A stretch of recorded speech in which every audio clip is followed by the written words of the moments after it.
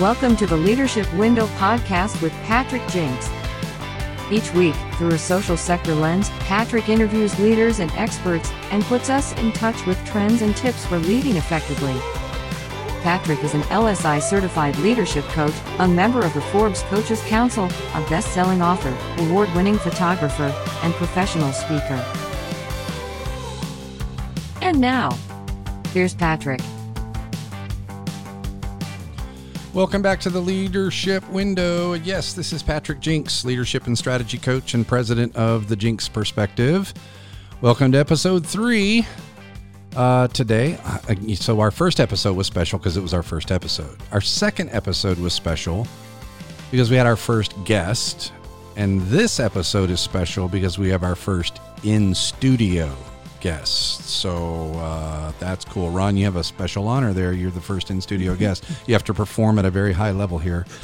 Yeah, folks, we're really excited. Welcome to the show. Today we have on Ron Harvey, and I could spend a lot of time talking about Ron and my story of meeting you, and I'm going to tell a little bit about that. But for those of you that don't know Ron already, Ron, if I were to sum it up, Ron helps leaders create a winning culture in their organizations. Leadership we've talked a lot already on this show and as well as our video channel about the importance of things like vision and all these things. Culture, that might be the number one thing a leader has to do. And so Ron helps organizations create a winning culture that's aligned with the vision of the organization. He's a retired U.S. Army veteran with more than 34 years of leadership experience himself. His purpose is to make a difference. That's the title of his book that we'll talk about as well, by inspiring leaders to excel through learning, growth, and adding value to others. Ron serves as chairman for the Columbia Chamber Small Business Council. He serves on the boards of the Midlands Communities and Schools and the Carolina, Virginia Minority Supplier Diversity Council. That's a mouthful. Yes, it is. And as a certified leadership coach, his clients and audiences, I think, describe Ron as motivating and engaging. And Ron's collaborated with small business leaders and government leaders at all levels to ensure that collaboration is conducted at the most effective levels for everyone. He has a specific passion and focus, and that is to add value and, as we said, make a difference, because people always matter. I love that, Ron. Leadership is about people, and the people always matter.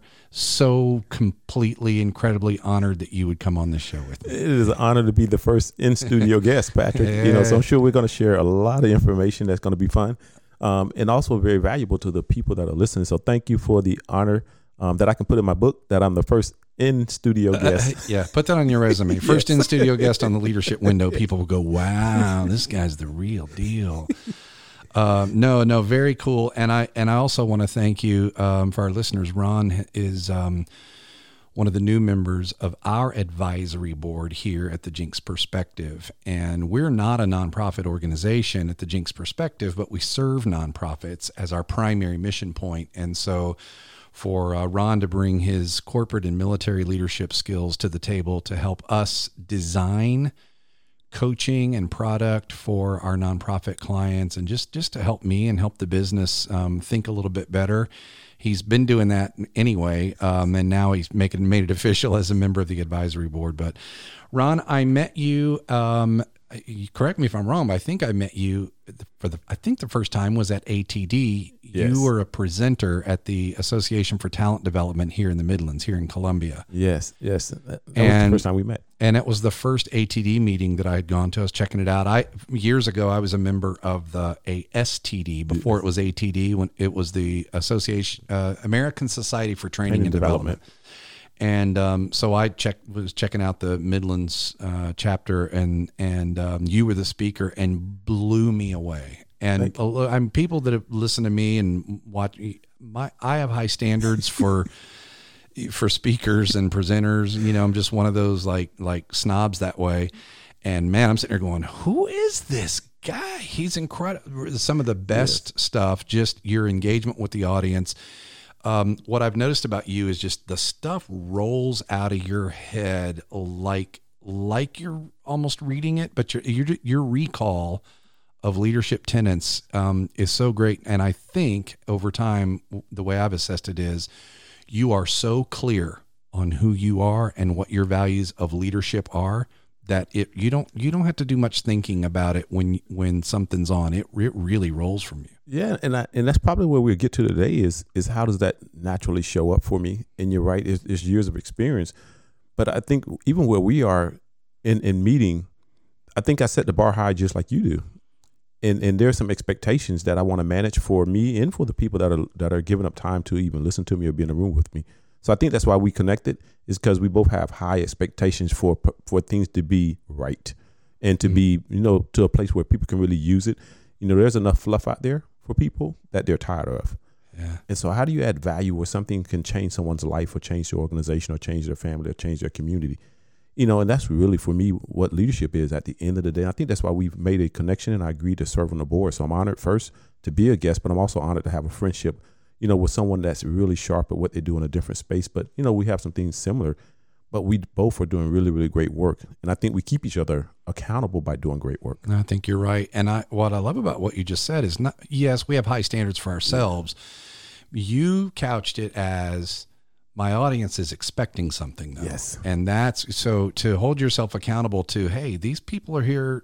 They're cheering for me. They want me to do well, but they're expecting value. Yes. That's why they came. Yes. So you're putting pressure on yourself when you do that. And that brings out excellence. That's awesome. Yeah. It makes you rehearse. It makes you really, when you get up in the morning, there's never a conversation that I don't process in my mind. Now, I'm still going to be authentic in the conversation, but also, when I show up for you, I say, what is it that I need to do for Patrick?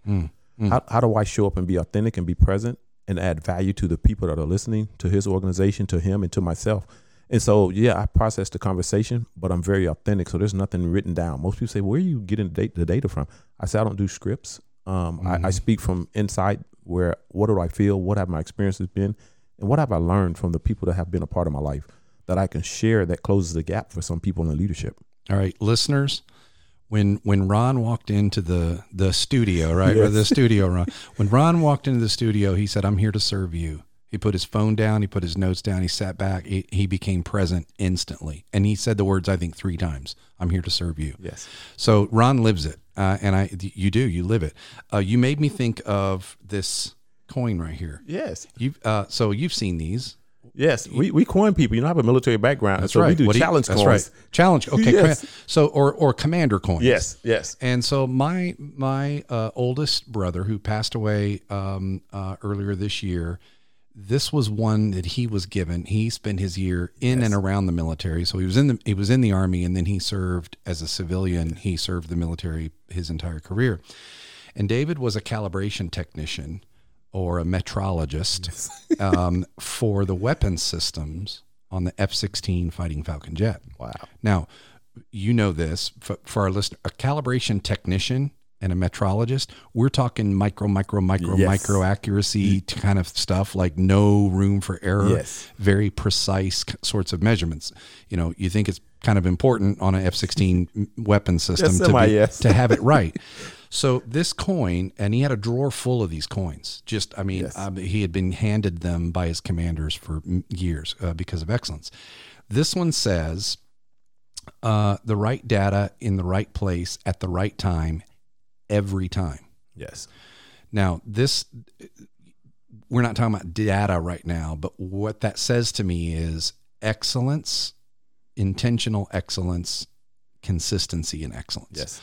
So I keep this in my pocket when I'm coaching, when I'm podcasting, when I'm facilitating a meeting. This is in my pocket. I oftentimes will take it out and just kind of hold it in my hand as a reminder. You have to do this excellent every time. Yes. You can't phone this in. You can't mail this in this time.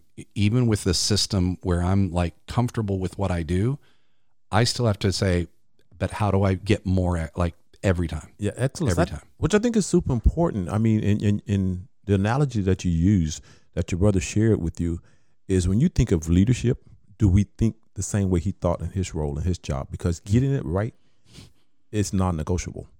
Yeah. And I think sometimes we think we have tomorrow, we have the next opportunity with that person that depends on us. Even if for leadership, Patrick, leadership is about serving those that depend on you the most when they need you the most. And when someone needs you and they're dependent on you, you're obligated to get it right. Here's the challenge, though, right? What is right?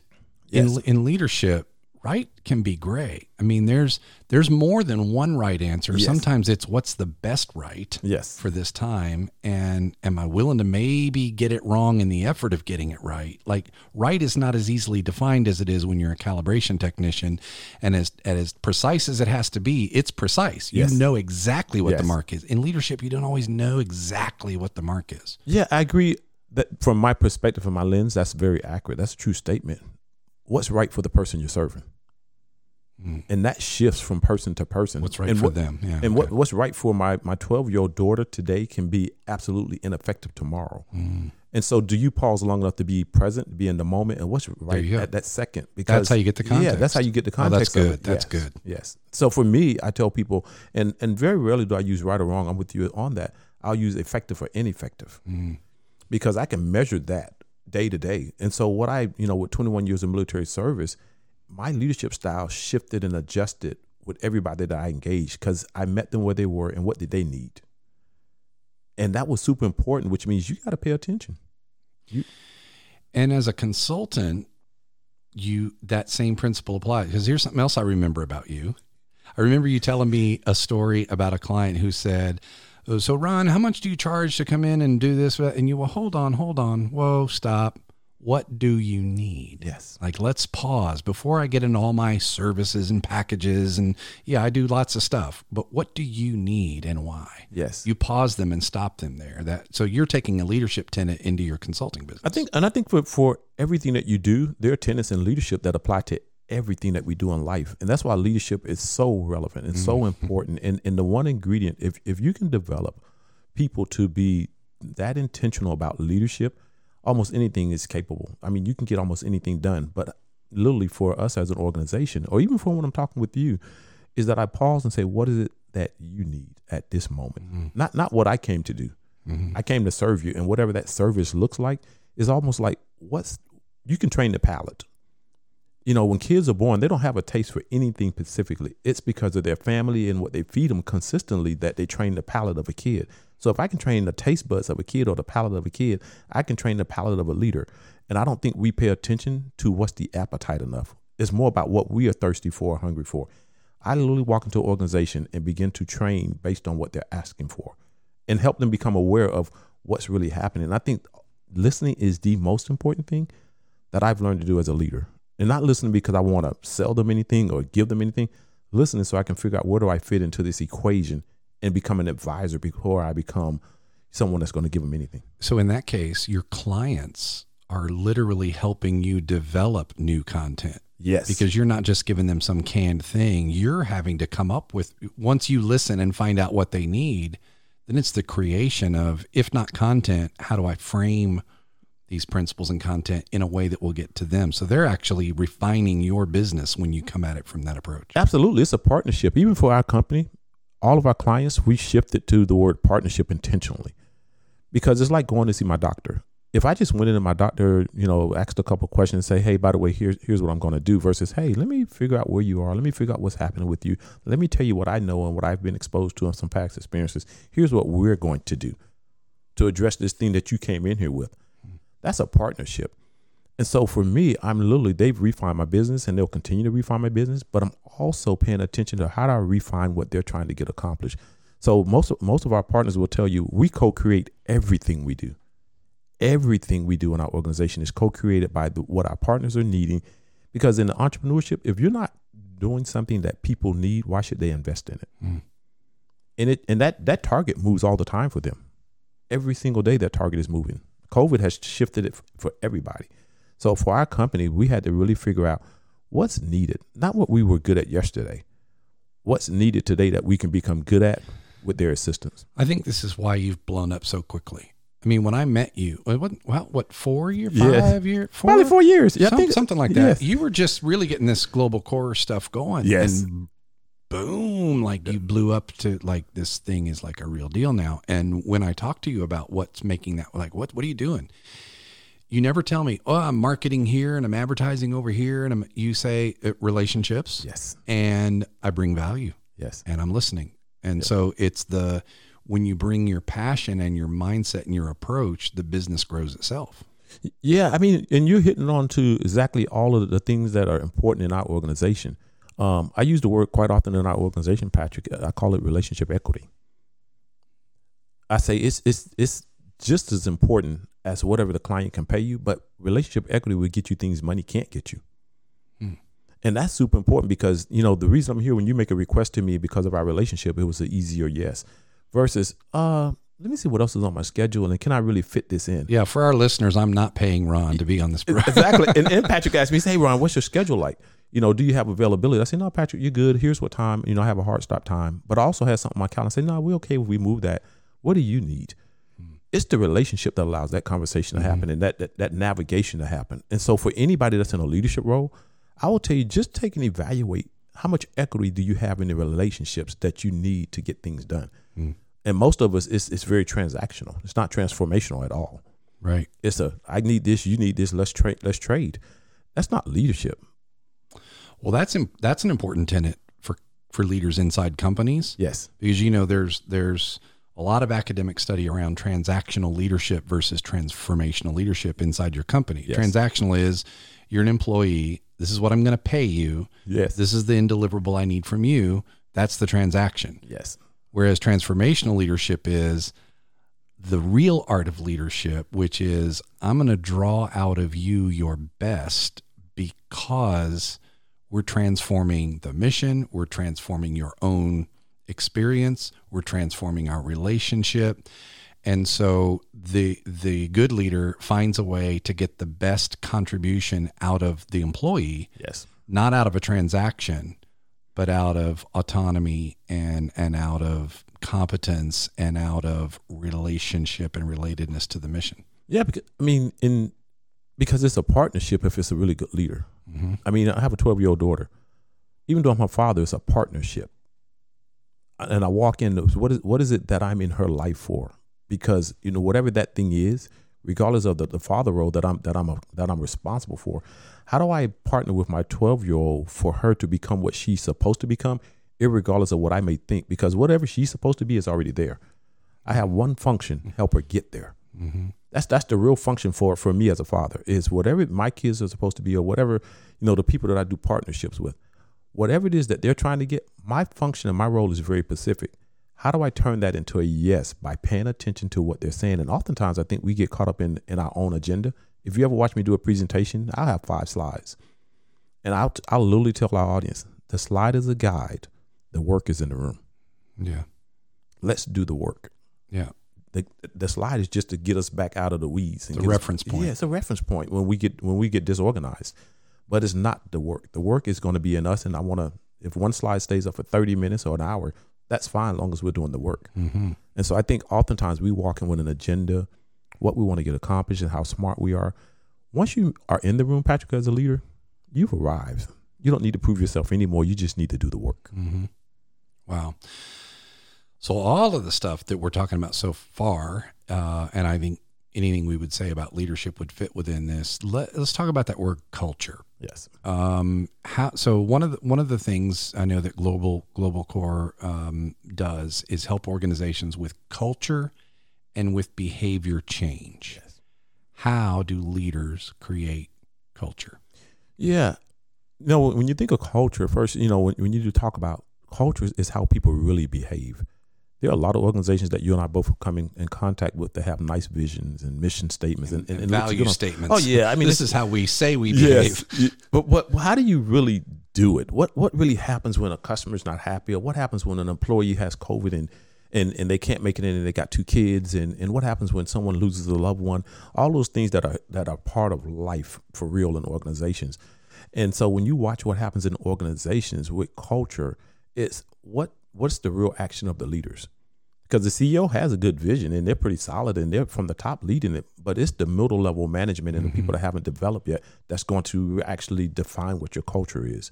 And so we stop and pause the organization and say, let's put you in scenario-based leadership development.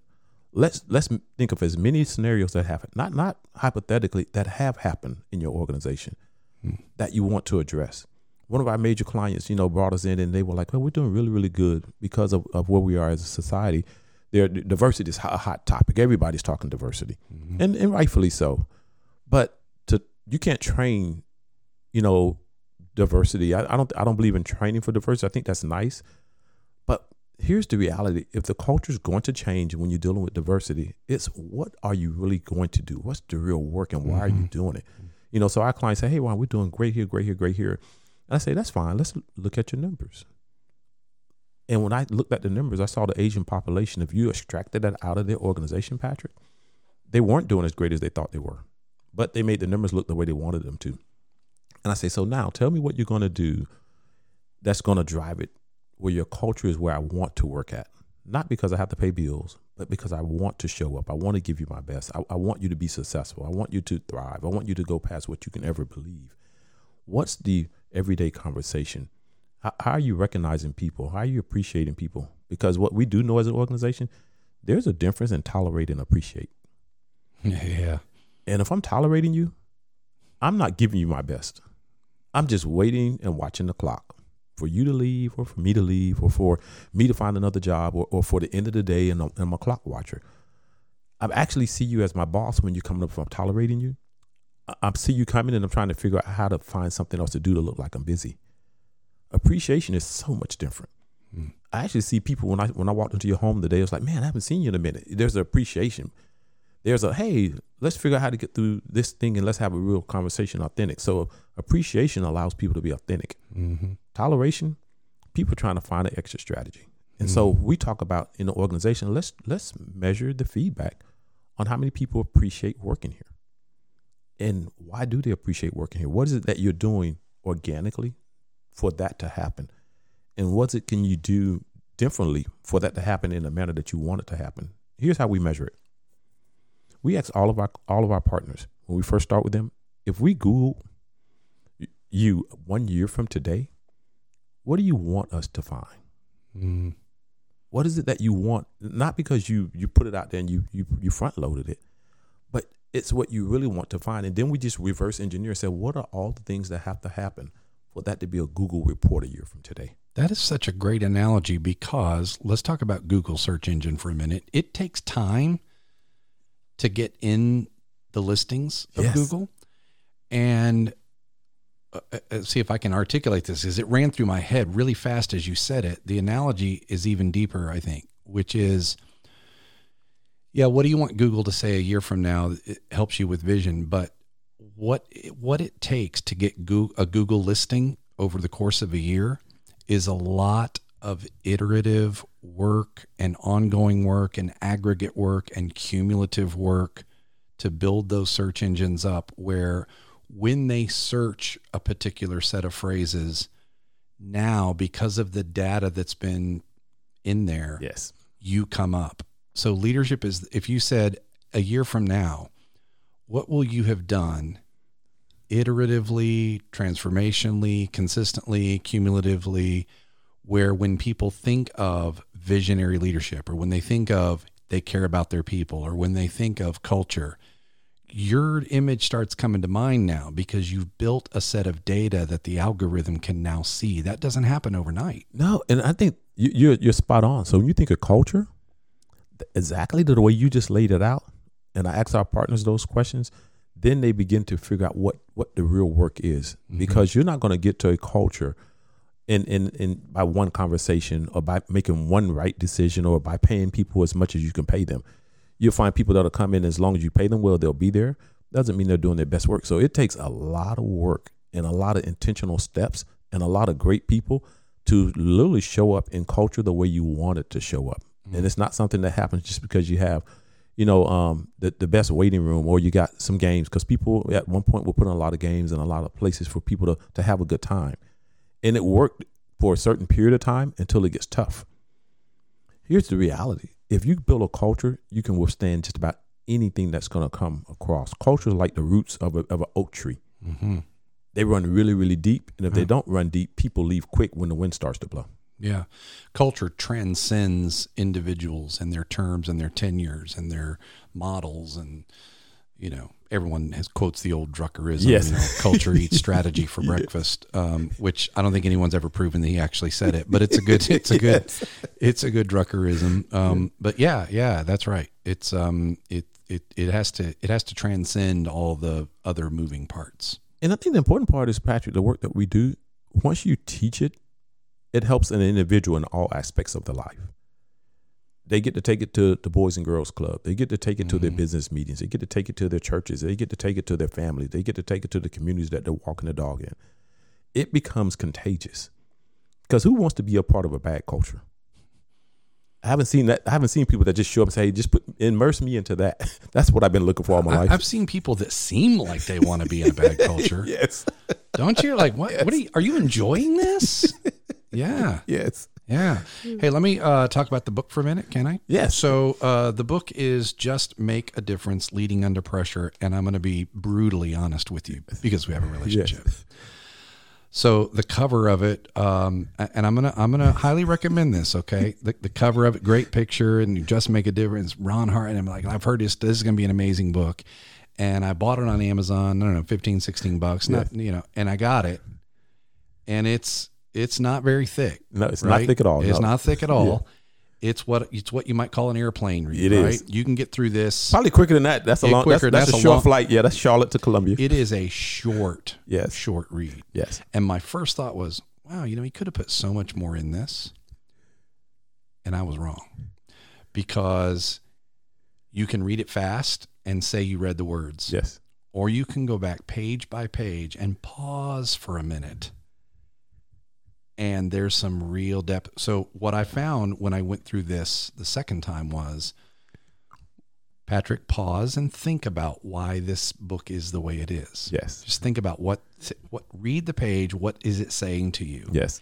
And really, many of these pages are indictments on me because I don't get a lot of this right. But I'm going to give you an example, and I'm also going to have you tell the story, because if I recall correctly, didn't your wife play a role in pushing you to do this? Because you've got all these great one-liners. Didn't you tell me? Yeah, my wife is the number one reason that I've actually done that. Okay. So I think, we'll get to that story, but yes. So I want to talk about some of these, okay? Because here was the indictment on me, and my people I coach and the people that I work with. The people that know me will know. Oh yeah, I could see where this would be a challenge for Patrick. Here it is: be patient, because change doesn't come at your pace. Yes. I could have read that a few years ago and saved myself a whole lot of heartache as a leader. No doubt, no kidding. I move fast. I see an idea. I'm like, why? Just go. Let's make this happen, people. Let's go.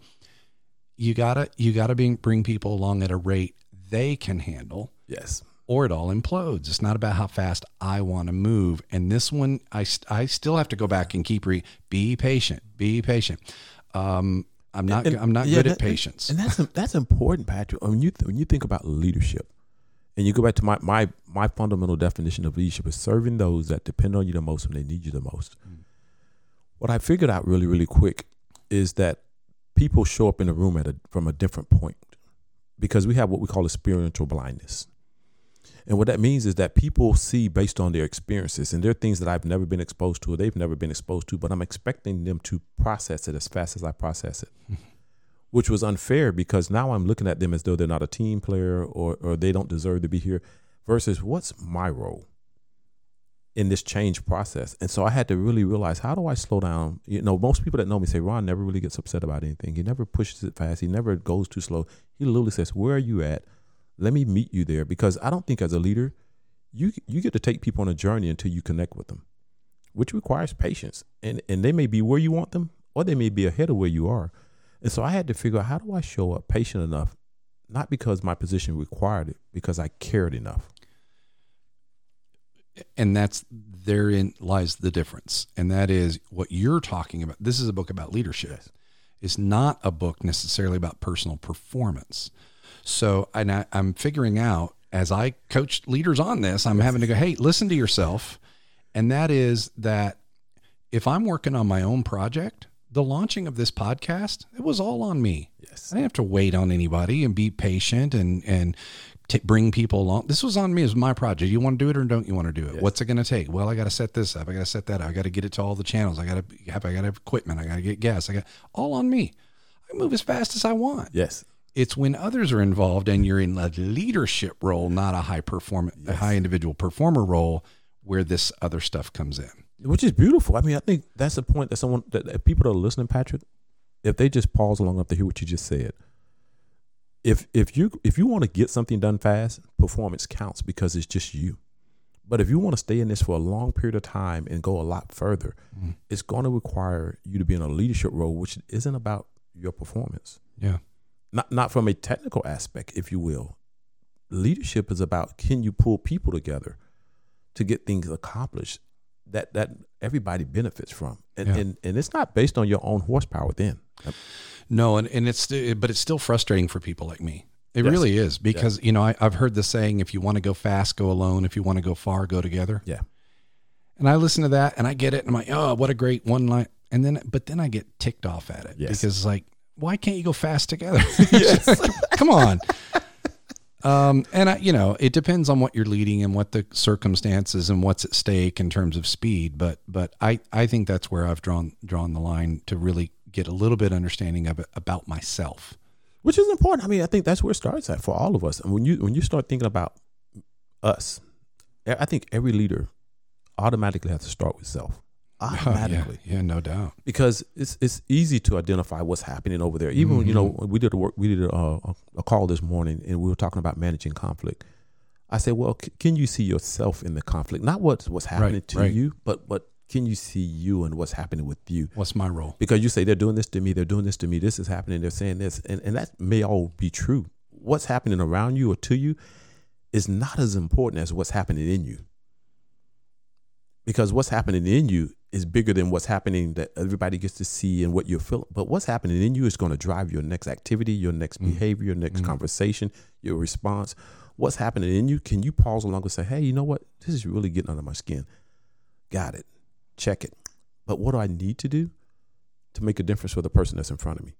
Because that's what leadership is about. Yeah. Is making a difference for that person. I strive to give people what they can't give themselves.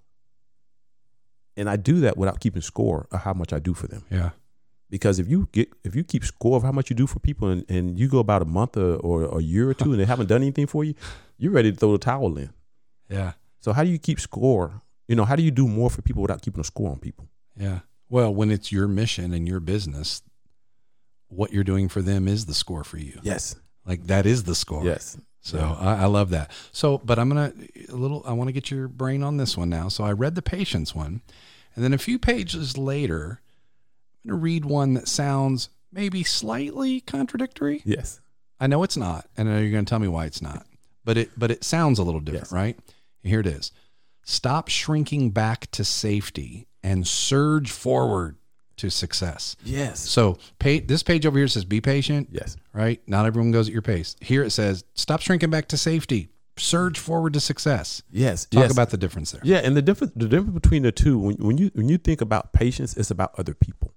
It's about like giving people time to process change at a pace that they can digest it at. So it's really about other people and your patience with those individuals to learn. The other one is shrinking back. As a leader, this is more about you now. So it's taking this compass and putting it right in your lap. Say, hey, what is it that you want to get accomplished? What have you been dreaming of? Don't shrink back to this thing that's safe for you to perform in. What is that real goal? Like when I started our company, Patrick, it would have been easy for me not to start it. I would have shrunk back to a military background, safe and secure. And I would have just stayed in this place. Nah, I'm not going out there and swim with the piranhas. And a friend of mine said, hey, why not? What is it that you're shrinking back to? What are the self-limiting beliefs that's holding you back?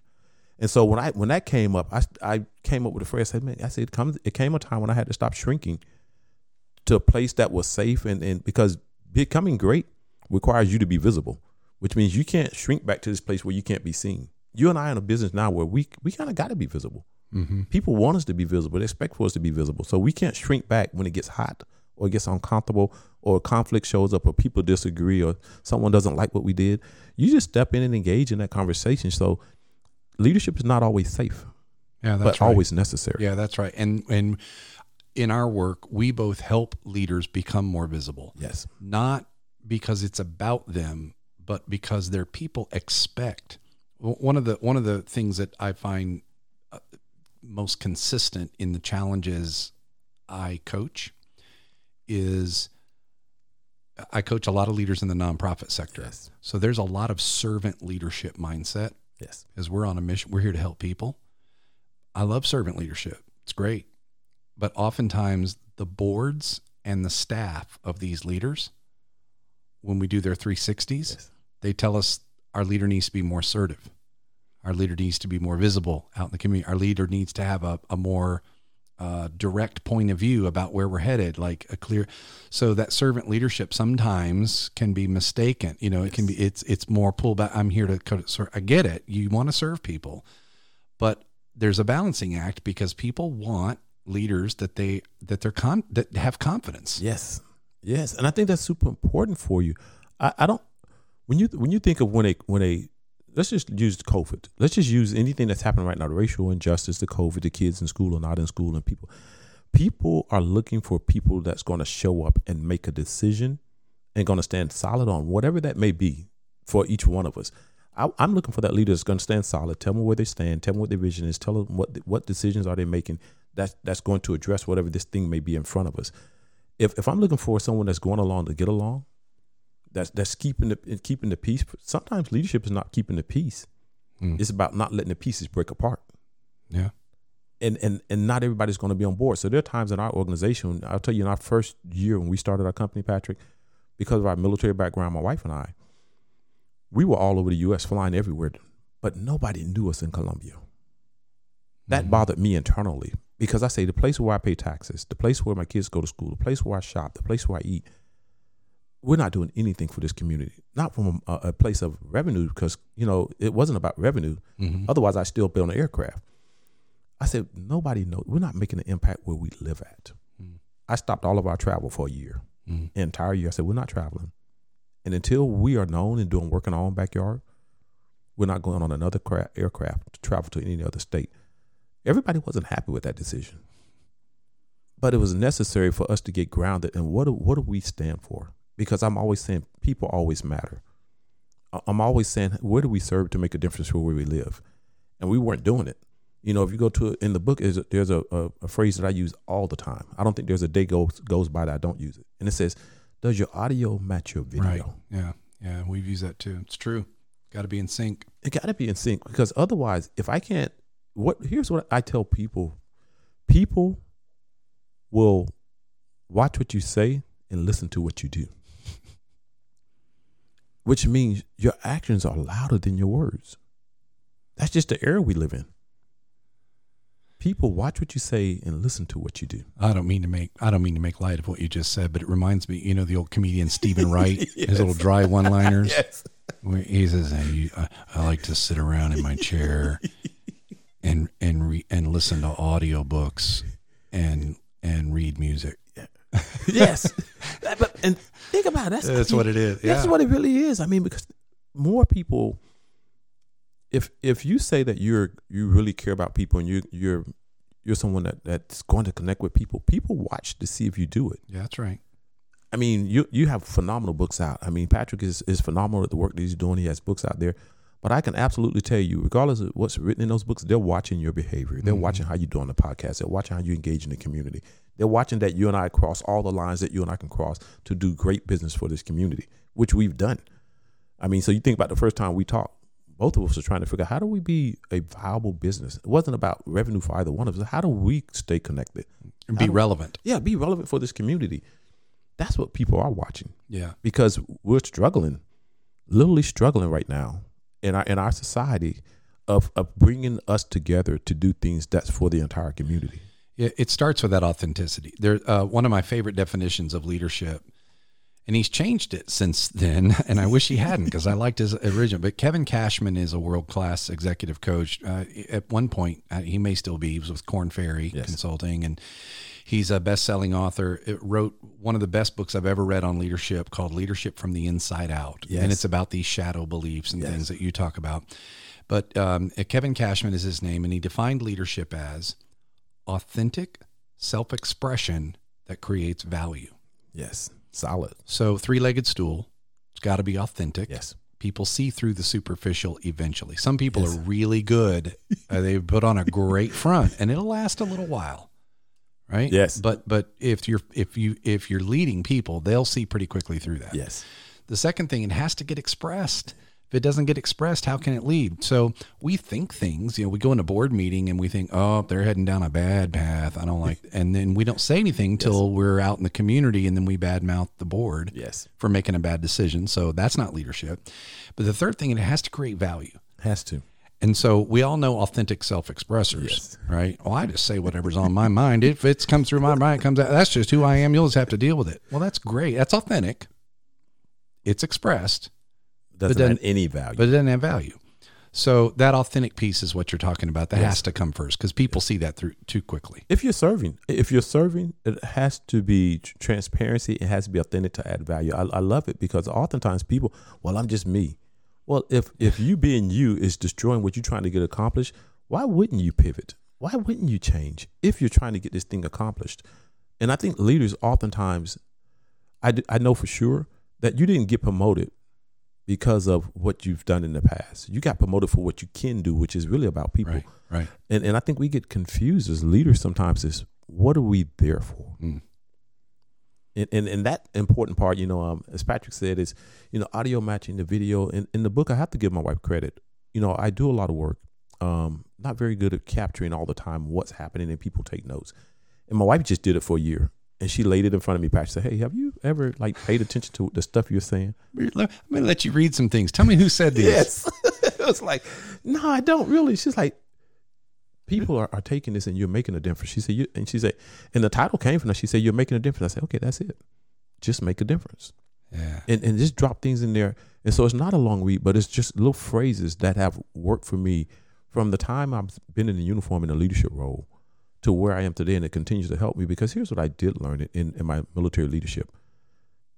And for people that are listening that are military background, the military will allow you to be the meanest leader you want to be. They're actually rewarded depending on where you fall within the military. So It's still the case today. Yeah, I'm combat arms background. And so you can show up as the person that gets on everybody's nerves, and it'll, to a certain degree, it's welcomed. I didn't want to be that person. I chose to, I can remember one of my leaders saying, hey, people like you too much, so that's holding you back. I said, I'm okay with that. Here's what I share with every leader, Patrick.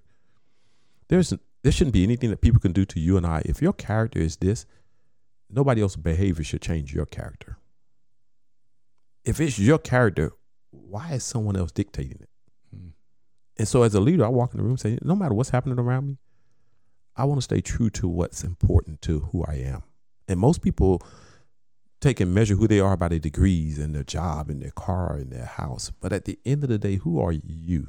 And most leaders struggle at that because they're associated with some other materialistic thing that's important. No, at the end of the day, when you know him, you say, no, Ron is a really good guy. He's a good connector. He's down to earth. He'll help you with whatever. He's a helper. He's a server. He's distant. Most people don't even know my degree. Most people don't know all those things that people measure themselves by, because if you ever watch people when I speak, I don't let them do an introduction. I said, just introduce me as Ron Harvey. Well, I didn't give you a choice today. Yeah, and I appreciate it. I mean, it's awesome, because people that are listening that don't get to see us, I think it's necessary. But I tell people, I'm going to tell you about me the entire time that we're talking. That's right. That's good. You're gonna get to know me. You're going to get to know me, and it'll stick a lot longer. I found that out in job interviews years ago. So I used to, and this, I did not invent this. I picked it up from someone, and then I stole it and used it religiously in job interviews when I'm interviewing a candidate. What's the first question you get asked in a job interview? Tell me about yourself. Tell me about yourself. Yes. What's the first thing they tell you? They read their resume to you. Yes. I didn't ask you to read your resume to me. I said, tell me about you. Tell me about yourself. The looks on people's faces when you pause, and I'll do it like that. I'll let them talk, and then I'll say, that was really good. I appreciate that. But I can read that right here. Yes. I asked you to tell me about yourself. Take another shot at it. The looks on their faces are priceless. Like, yes. Oh, man, okay. Like, no one's ever said that to me Yeah, before. do you really want to know about me? Like, really? Yeah, I want to know about you. You're who I'm hiring. I'm not hiring this piece of paper. Yes. Yeah, that's good. All right, I want to ask you another one in the book. Become a leader that people truly trust, and then you can lead them. So I know this is like a huge, ethereal question that I'm expecting a podcast length answer for, but how do you build trust? In your view, what are maybe the 2 or 3 key tenets of building trust and creating the trust? If I have to have the trust before, and there's a default level of trust that comes, I guess, with position, but that's not the trust you're talking about. No, not at all. So how does a leader build that? What are the key, 2 or 3 sort of broad tenets to that? Be authentic. Let people know you. Leaders walk in, Patrick, and always say, they have this book and they know about they tell people to tell them about it so they can get to know them. But leaders are not as transparent. And so when you want to build trust, the more people know, the more they'll show. And what I mean by that is the more you know about me, the more you'll show about yourself. That's right. And so to build trust, show your hand. Be human. Be authentic. Be transparent. Tell people about when you didn't get it right all the time. Tell people about where you're struggling. That doesn't mean overshare, but to not share anything doesn't build any trust. And so I think that's super important, is that the more you show, the more that you show, people will start to show you as well. And so you got to show something. And the other thing is make sure that you follow through on, if you say that you're going to do it, you have to do it. People don't want to hear excuses. Do what you say. Yeah, you got to follow through. Your audio has to match your video. And so for me, what's worked really, really well is I'm always staying engaged. I'm always meeting people where they are. I'm always asking questions. I'm always allowing people to know who I am. I'm pretty transparent. That's where, you see me pull out the bio. I say, look, guys, I don't do bios because I'm here to serve you. That's why I don't do the bio. Second part is I'm going to tell you that I'm married. I'm going to tell you about my kids. I'm going to tell you about a real experience. I'm going to help you understand I'm a human being using the same principles that we're going to talk about today in my everyday life. And when you become a human being, I think people begin to give you space. Now, here's what I will tell, the real quick answer here. If you're in a leadership role, you're going to earn every ounce of trust that your people give you. But you're going to give away trust to the people that depend on you. Covey says that one of the 13 behaviors to drive trust that he says is to extend it. Yes.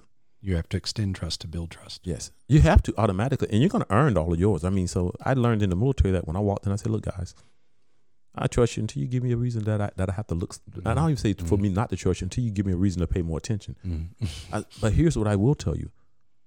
At the end of the day, I'm okay with earning your trust, and I know I have to. You just tell me what that looks like and what's a deal breaker for you. What's your expectations of me as your leader to get you to where you want to get to? You're back to listening. Yes. Back to that listening construct. I'm curious with your military background. I'm always curious about military leadership. I was never in the military, but I have family around me that was. My dad was, so we grew up a brat and lived all over the place and learned a lot of the tenets. Oh, you were in then? If you're, I know. That's true people, to a degree. The family's in, and I say this because for all the military people that are listening, oftentimes we minimize. I used to minimize when people told me thank you when I walked through the airport until I realized how important it was to them. Yeah, my family traveled and moved and did everything. So for the families that are listening, or military members, your family is actually serving. That's very I wouldn't true. have made it without a family. Yeah, it just wouldn't have happened because that's the place where you get to come back and decompress, and they're there to wrap their arms around you. So for the families that have been there with their families, it's super important. That's good. That's really good.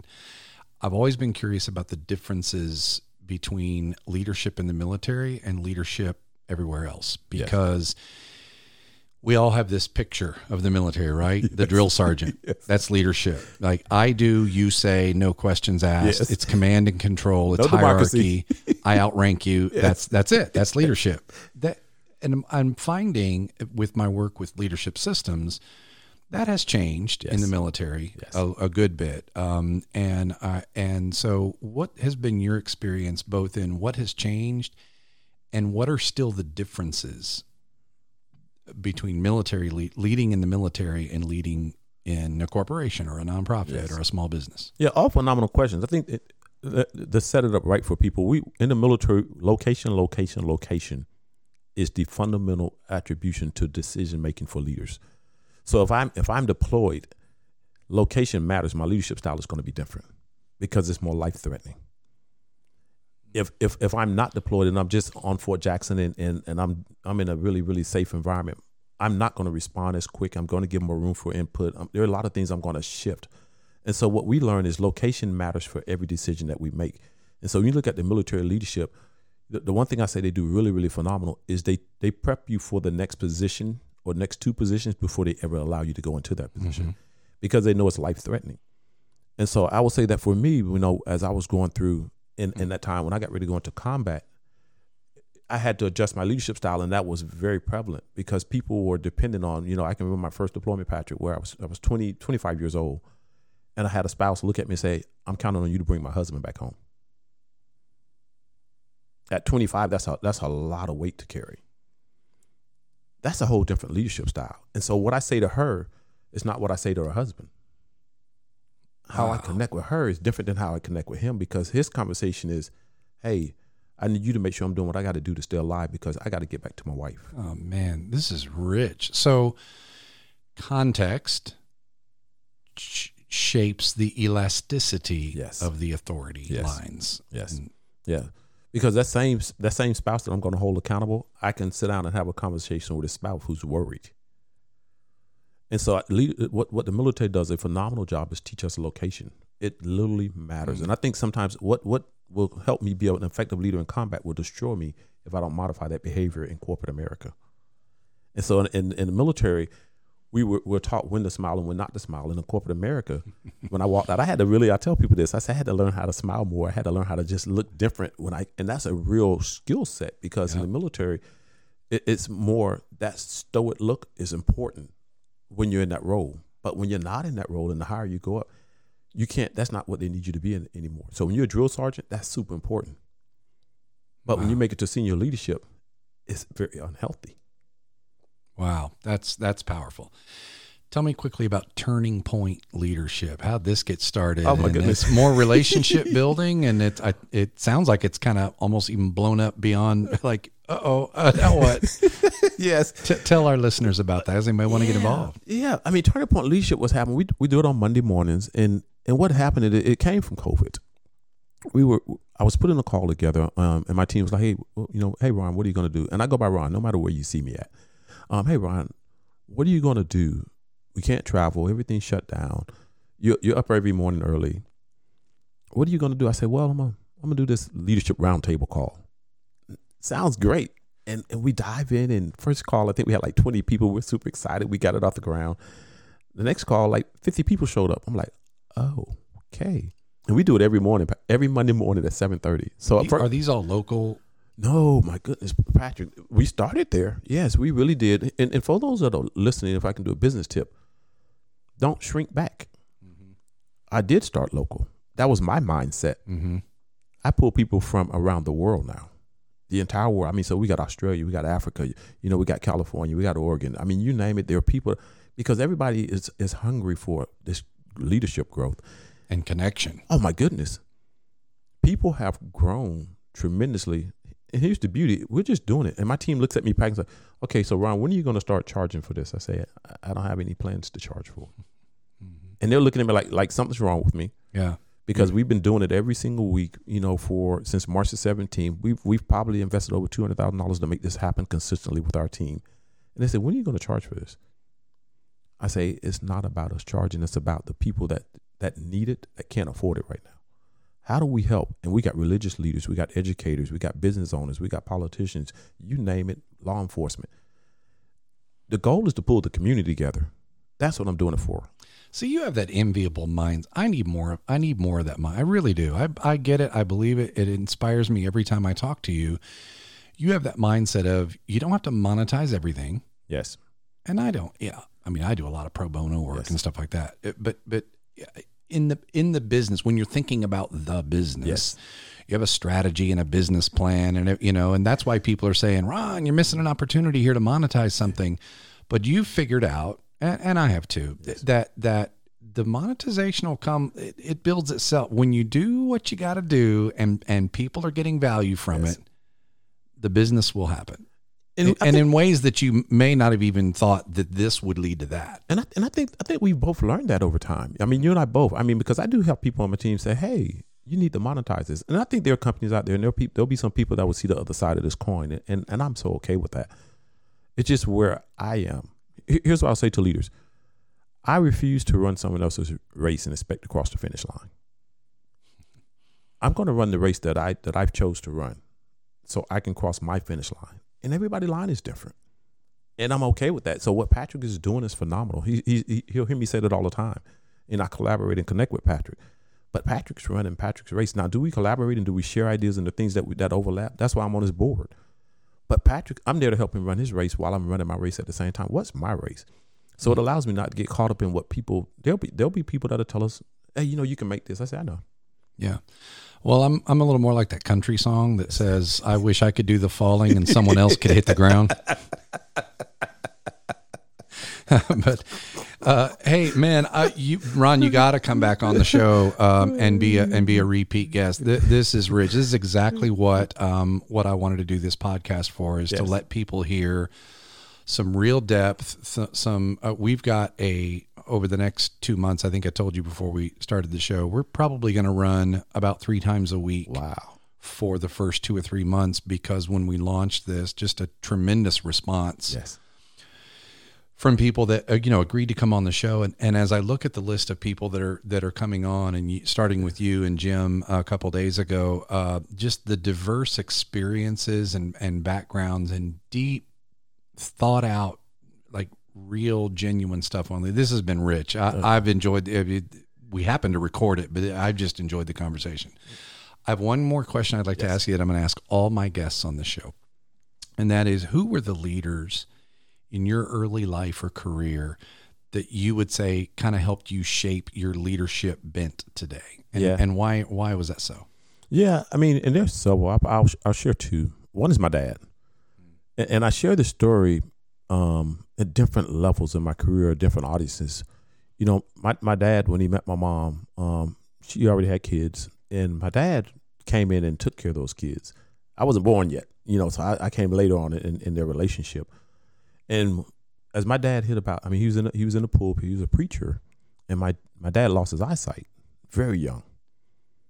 And I watched him stay humble. I watched him stay positive. I watched him stay energetic. I watched him do things that literally showed me what it's like to just serve and do the things for people that necessarily needed it. I mean, he literally stepped in and did things that I'm like, wow, what does it take to do that? And I think he showed me that thing of, I can remember watching my dad. He was out fixing a car, totally blind, Patrick, and he was out fixing this vehicle and putting a motor in the car and changing brakes. And he doesn't have any eyesight. I said, "Dad, who put the engine in this car?" And I made fun of it now, but it helps me remember to keep a sense of humor. He says, "Me and Mr. Willie." I say, "Mr. Willie?" I said, "Man," I said, "Daddy, Mr. Willie blind too." I said, "I'm not driving that car," and he just laughed. But it helped me understand that the thing that I shared with you earlier. Don't shrink back. This dude is blind and fixing cars better than people that can see. But the other thing he did for me early in my military career, I was in a job I hated. Didn't like the job at all, Patrick. I did not like it. But I have a large family. There wasn't a lot of revenue there for us to go to college, and I was the last of the kids. And I went in the military to get my college education. Came from a very a poor neighborhood, if you will, not necessarily where you want to raise your kid at. And I called my dad and I was like, "Look, I'm tired of this. I'm getting out." This is why I had gotten full of myself and had gotten promotions. And I'm like, "I'm done. I'm out. I got what I need, blah, blah, blah." And I told my dad I'm getting out. He's on the phone. I didn't even ask him how he was doing. I just called him. He was the person I would vent to. I said, "I'm getting out, blah, blah, blah. I'm finished." He said, "Okay, you can do that." He said, "Let me be clear now. You can get out, but you can't move back home. It's because you're making a choice out of frustration. And I didn't agree to take care of you because you're frustrated. I agreed to take care of you if something happens and you can't take care of yourself." He said, "So you can make that choice, but I just want to be really clear. You can't move back home." That was a reality check. But then he questioned me. He says, "Well, what did you go in the military for? Let's go back to your why." I said, "I want to get my college education." He said, "You have it?" I said, "Yes." He said, "Why else did you go in?" I said, "I wanted to do something for people." And I didn't know this was what the book was going to be. I wanted to do something for people that made a difference for people. He said, "So tell me," I was in recruiting duty. "What else can you do? You're back home. You're in your own community. You get to help the kids that are in a neighborhood that you know is not productive for them. What's your reason?" He said, "I think you kind of need to pull it together and go do your job." Wow. That was the person that's always been solid for me. Yeah, I would call that leadership. Yeah. Anybody else? Yeah. My sister, who literally was the one that forced me into school. She was the middle kid, so I was the last kid. And she taught me entrepreneurship. She was the one that always believed in me, was always my cheerleader, was always encouraging. And so my dad was this teacher, my sister was, and I think every leader has to find a person that they can encourage, that can be a cheerleader for. And she was that person. And I think everybody has to have that person. So I can remember, and we've lost her and my dad both have transitioned over the years. And I can remember my sister calling me in and saying, hey, here's where I am in my life. I'm battling cancer. This is gonna be a wrap up, but I need you to be my power of attorney, and I need you to make some decisions when the day comes. I said, why me? She said, because I know you're gonna make the right choice. I trust you. And I trust you. That taught me more as the last kid in dealing with that emotional event at the time when I had to make that decision, that I can remember walking to the hospital and it was time to make the decision, and I was struggling. And she just looked me in the face. She says, do what you would want me to do for you. Mm. I trust you. And so for me, it's been one of those places that for me, those people taught me how to show up when it was complicated, show up when it was heartbreaking, show up when you were frustrated, show up when you felt like you were messing it up. They taught me how to show up and make it not about me, but my definition, to serve those that are dependent on you the most when they need you the most. That's what both of them taught me. Wow. Great evidence that leadership and authority are not synonymous. Yes. Leadership, and now your dad had some authority, right? Yes, he did.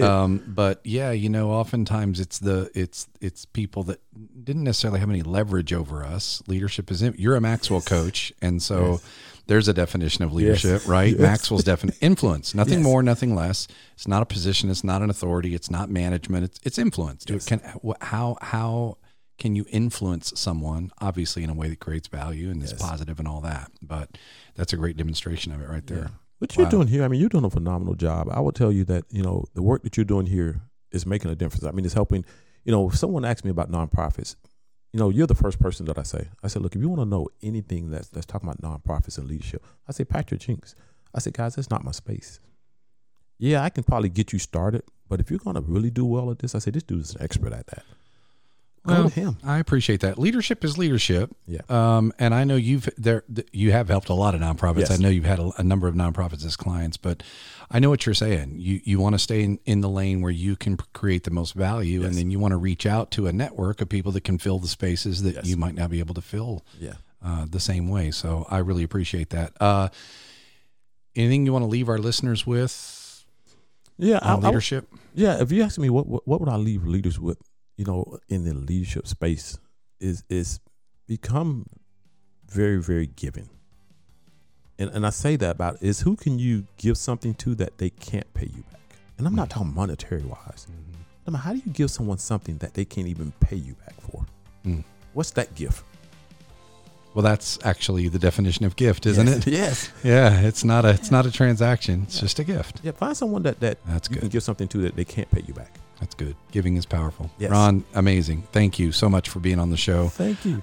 You're part of what's gonna just make this whole experience really rich for us. And thanks for joining us on the Jinx Perspective Advisory Board. That's going to be fun. Yes. As look, we're just, and that group is about how do we help more nonprofits elevate. Yes. I'm looking forward to learning a lot. It's a phenomenal board, Patrick. You have a lot. I think both of us bring things to the table, but I want to learn just as much as I offer.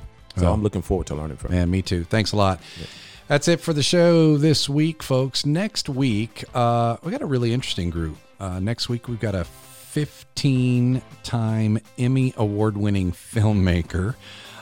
We've got another leadership consultant who spent a good part of his career as a practitioner in the nonprofit leadership world.